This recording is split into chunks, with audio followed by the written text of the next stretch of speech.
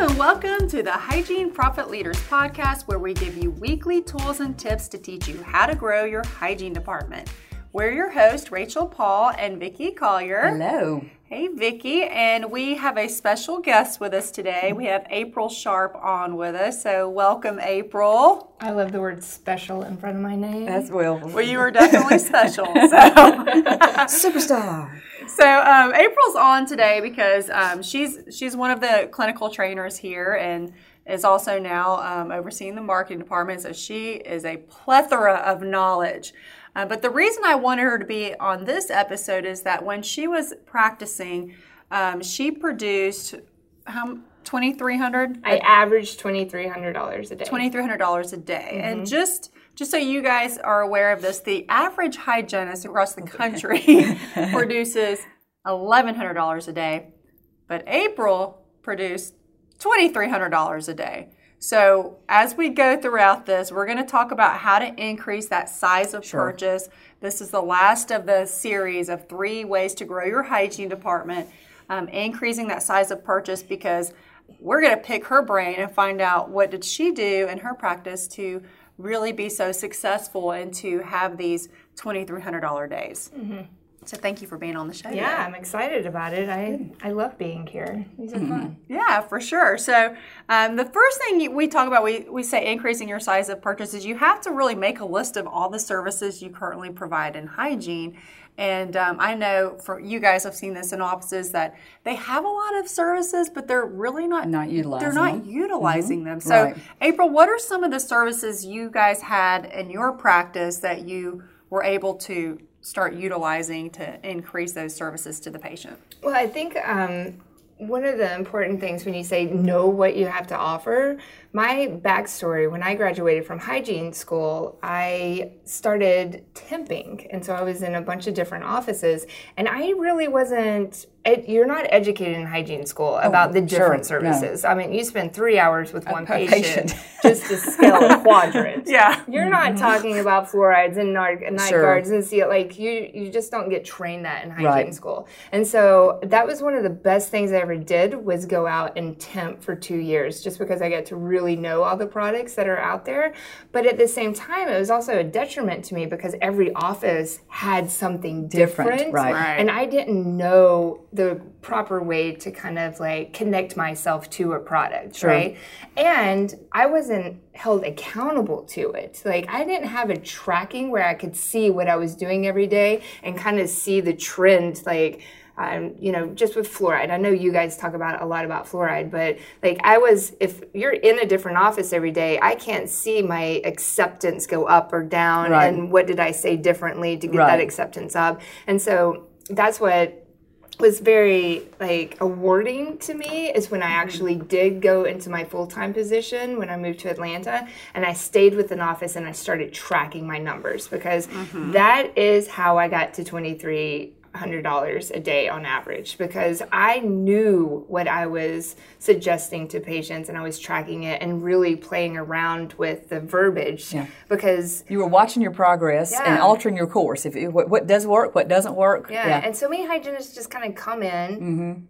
It's almost like a clock in, clock out, because they are salary based. A lot of hygienists are salary based, and so at the end of the day, it doesn't really matter if you got an 80% acceptance rate to them. But to me, that's what makes a difference between a job and a career, is because now I'm owning it and I'm accountable for it. And it was fun. It was fun for me. It was almost like not like a game, because I had passion in what I was selling. So so many hygienists say they don't want to be they're not good salespeople. And I think that's just a joke, because if you're passionate about what you do, I agree. You're not selling, you're just educating. And that's what I'll say. It's if you are giving the patient the best that you can offer and telling them what they need in the best way possible, the sales are going to come as a result of that. Not because you were pushy with your sales, but you were giving them the best that you could offer. Yeah. And I would just be pissed. Sorry, excuse my language. But I would be. I would be pissed if I knew that there was something there that could be more proactive and preventative that you're not offering me because you're scared that you're going to sound like you're selling me, or you think that I can't afford it. We've talked about that in other episodes. The money on it. Like, I want to know everything that you have, and then I can make the decision as a patient. Yeah. Right. So your job is an educator, but if you track it, it goes twofold, right? Oh, like sure. If you track it and you educate, that's when you see your average go up to this, upper $2,000 a day. All right, so you bring up a good point. So you were tracking, and I think a lot of offices that we go into have great services, but they've never really listed them out, and they've never tracked them. So if you're not tracking them, I mean, that's really where you get that reward and that fun Anything you focus on is going to grow. Yeah. Right. So you were focused on it, and so you were watching it every day. And if you're not doing that, who knows what you're doing? Yeah, and I think it's funny because what Rachel says, I am over the marketing department here at Scheduling Institute, so I do have that kind of mindset. And so when I like looking at your podcast and see like what who's listening to what and how many subscribers that you have, and it was funny to me because I pulled up your list of podcasts, and the lowest listened to one was about tracking. It was very revealing when we saw that. We're like, why wouldn't they? Like, this is one of the most important things that they should be doing is tracking. Yeah, and it was mind blowing because it just put like a spotlight on it. Like, you want these numbers, and you don't you want the more potential in your hygiene department. You want them to be producing more. You want them to have more accountability. Like, you're listening to all the other subjects, but then the one that you need the most. Key. Like, if you don't track, you don't know. You can't fix something that's not broke, is cliche. But it's also like, if you don't even know if it's broken I was or in not. an office and happened to be part of their morning huddle, and they were giving their stats for the previous month. It was like the first of a month. I don't know if it was, And they said, and for last month, the hygiene department was, or I missed my goal by $427. And I thought, you got to be kidding me. $427? If you had known that 2 weeks ago, you could have made that up very easily. But no, if you're not looking at those numbers until the end of the month, how in the world do you know if you need to change your course? That's the biggest tracking mistake you can ever do, is waiting to the end of the month for someone to print something out and bring it to you. For someone else to print something out and bring it to you, That's kind of like, I want to lose weight, but I'm not going to look at the scale. I'm going to put a blindfold on and get somebody else to look at the scale. Yeah. What does that do? I always like when people say, I want to lose weight, like, that means, to me, if you lose something, you want to find it. And I think that's what I've been making the biggest mistake. I've been saying I want to lose weight, and then I always find it. And what's interesting is, so we're doing this whole health challenge right now at the Scheduling Institute. And I've been saying for a year that I want to lose weight. And it was not till we had this challenge, so I had accountability. Yes. And then I have this great Fitbit that I wear that tracks everything. Your progress. And I've got a trainer for accountability because I know without that it's never going to happen. So it goes back into tracking. So same thing with here. You want to grow your hygiene department, you want to increase that size of purchase. Well, number one, start tracking. Absolutely. And write down all the services that you have and where are you at now, and set goals. Because if you don't know where you are, how on earth are you going to know where you're going? You can't, right? So you have to set goals too. And then number two, change your perception. It is not selling. Right. Like, you will never hit your high average numbers if you're trying to sell a person. Sure. Like, no, it won't happen. No, it's sleazy feeling. Yeah. Yeah. Like, that's why I hate buying cars. Like, I feel like they're just there to sell me a car. They're not really there to educate me about everything. There is offer you options and things that might be best for you. And I think going into that, changing your perception of thinking you're a salesperson is you have to be able to listen to your patient, figure out what they value, figure out what their objections are. Because if you can figure that out, you will never feel like a salesperson. You will feel like you are just helping that patient out with what they need. My dentist told me once, and he said, let's let Vicki do it. She's the best salesperson I have. I was so offended. I thought, what? I am not a salesperson. I do not do that. And he said, I don't mean that. He said, your technique is that you tell people what they need. You don't, you do it compassionately and you do it honestly. And if you were my mom, this is what I would do.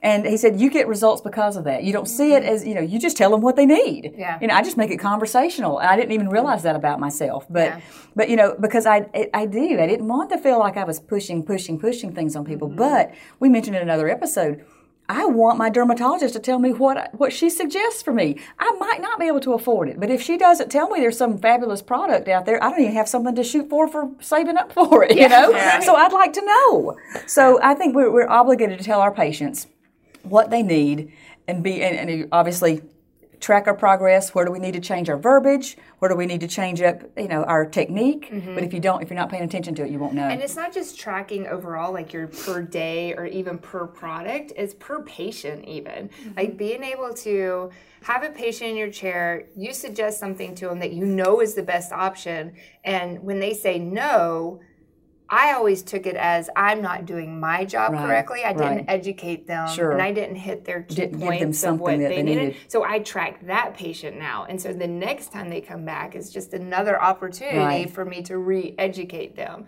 And so you have to make tweaks along the way. You can't just track one project. Like that takes away the connection, the passion that you have to it. If you just put fluoride up on a tracking sheet, then you're just doing it to sell it. So you have to have more a personal touch in there too. I 100% agree with that.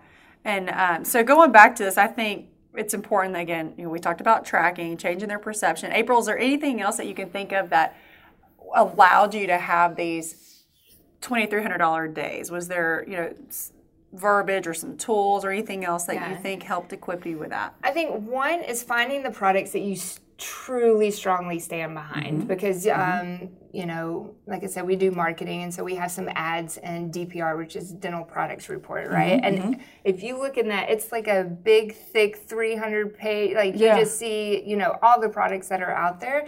And so it's easy to get kind of wrapped up in I can offer 100 to 300 products. It really is just finding the one that you stand behind, and you're not selling it, you just know that it works. So night guards were just a huge thing for me. I strongly believe in it, all the studies I've been, and it doesn't have to be night guards. I know a lot of people are getting more into sleep apnea and the guard, and there's a plethora of what offices offer. At our office, the night guard that we used, I saw a difference in it, and I think the studies now are 70% of people grind their teeth or clench their teeth in some form, and it's when they're sleeping. And to me, that was just it's a preventative care. You just spent $1,300 on a crown. Why would you not tell me about something that would help protect that? Because my husband, one of the reasons I married him actually is because he flosses. It's funny. That was in our you didn't have a whole lot to choose from in the population. I only got to choose from 10% of Americans because only 10% of Americans floss on a daily basis. But all my ex-boyfriends in the past, I was always telling them, you need to floss, and I was educating them and telling them how nasty they were for not flossing. And then they would just do it to make me happy. But when I met my husband, he just flossed. And you were like, this is the one. I found the one. He just pulled it out of nowhere. And I was like, you own floss? You know what this is? And so I was very excited about it. But he's very into his hygiene because when he was 13 years old, he got sick. I think he had mono or something. And so he was constantly popping Halls and all the candy that you kind of suck on for sore throats and all that good stuff. So he went from having no cavities to having 7 cavities at his next appointment. And so it stressed him out because he's very OCD. Well, then ever since then, he's taken immaculate care of his teeth.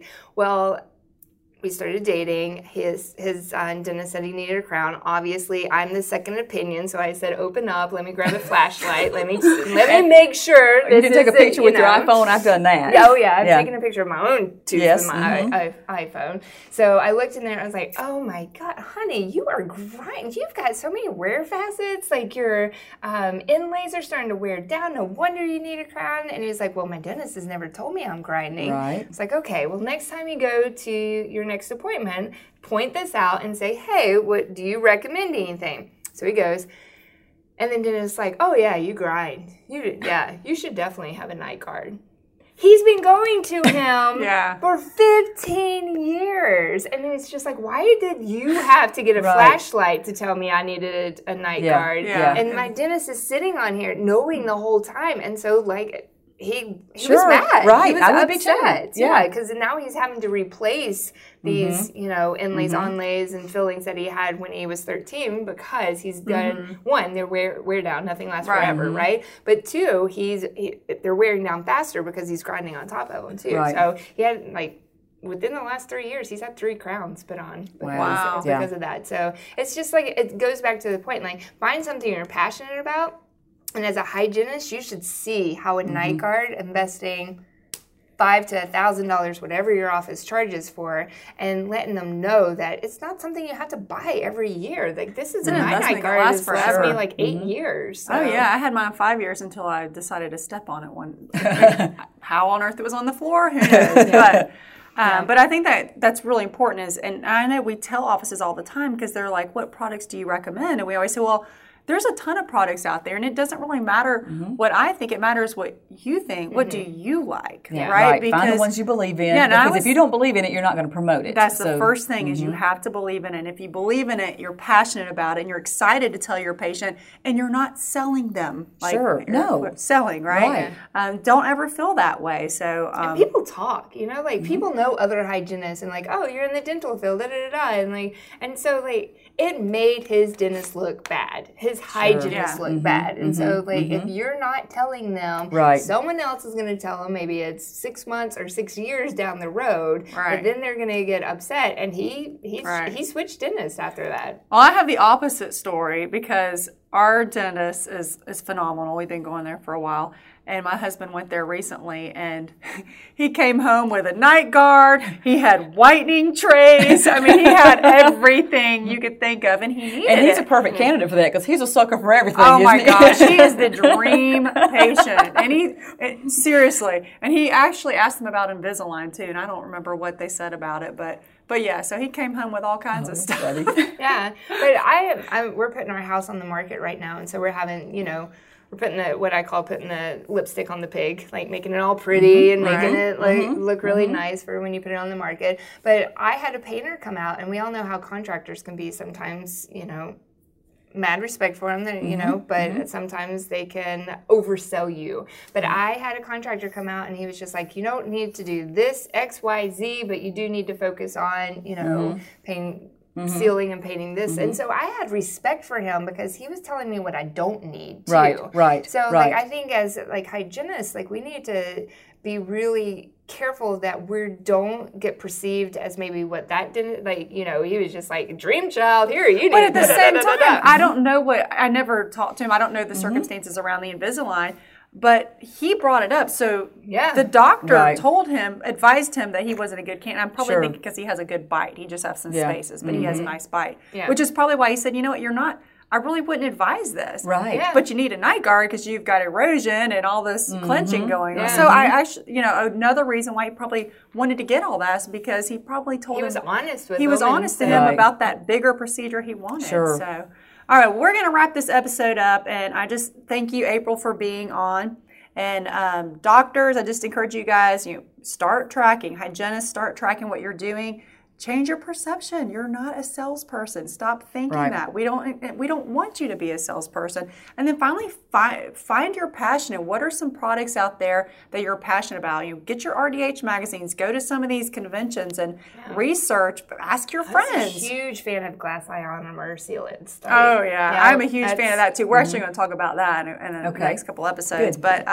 But I just find out what you're passionate about, and I can guarantee you start putting all these into play, you are going to see that size of purchase increase without a doubt. So we really appreciate you tuning in. If you haven't done so already, definitely subscribe to the podcast on iTunes. You can also find us on Facebook. So we have a Hygiene Profit Leaders Facebook page with some great tools and tips on that as well. And you can request a free hygiene analysis off our website, hygieneprofitleaders.com. So as always, stay educated.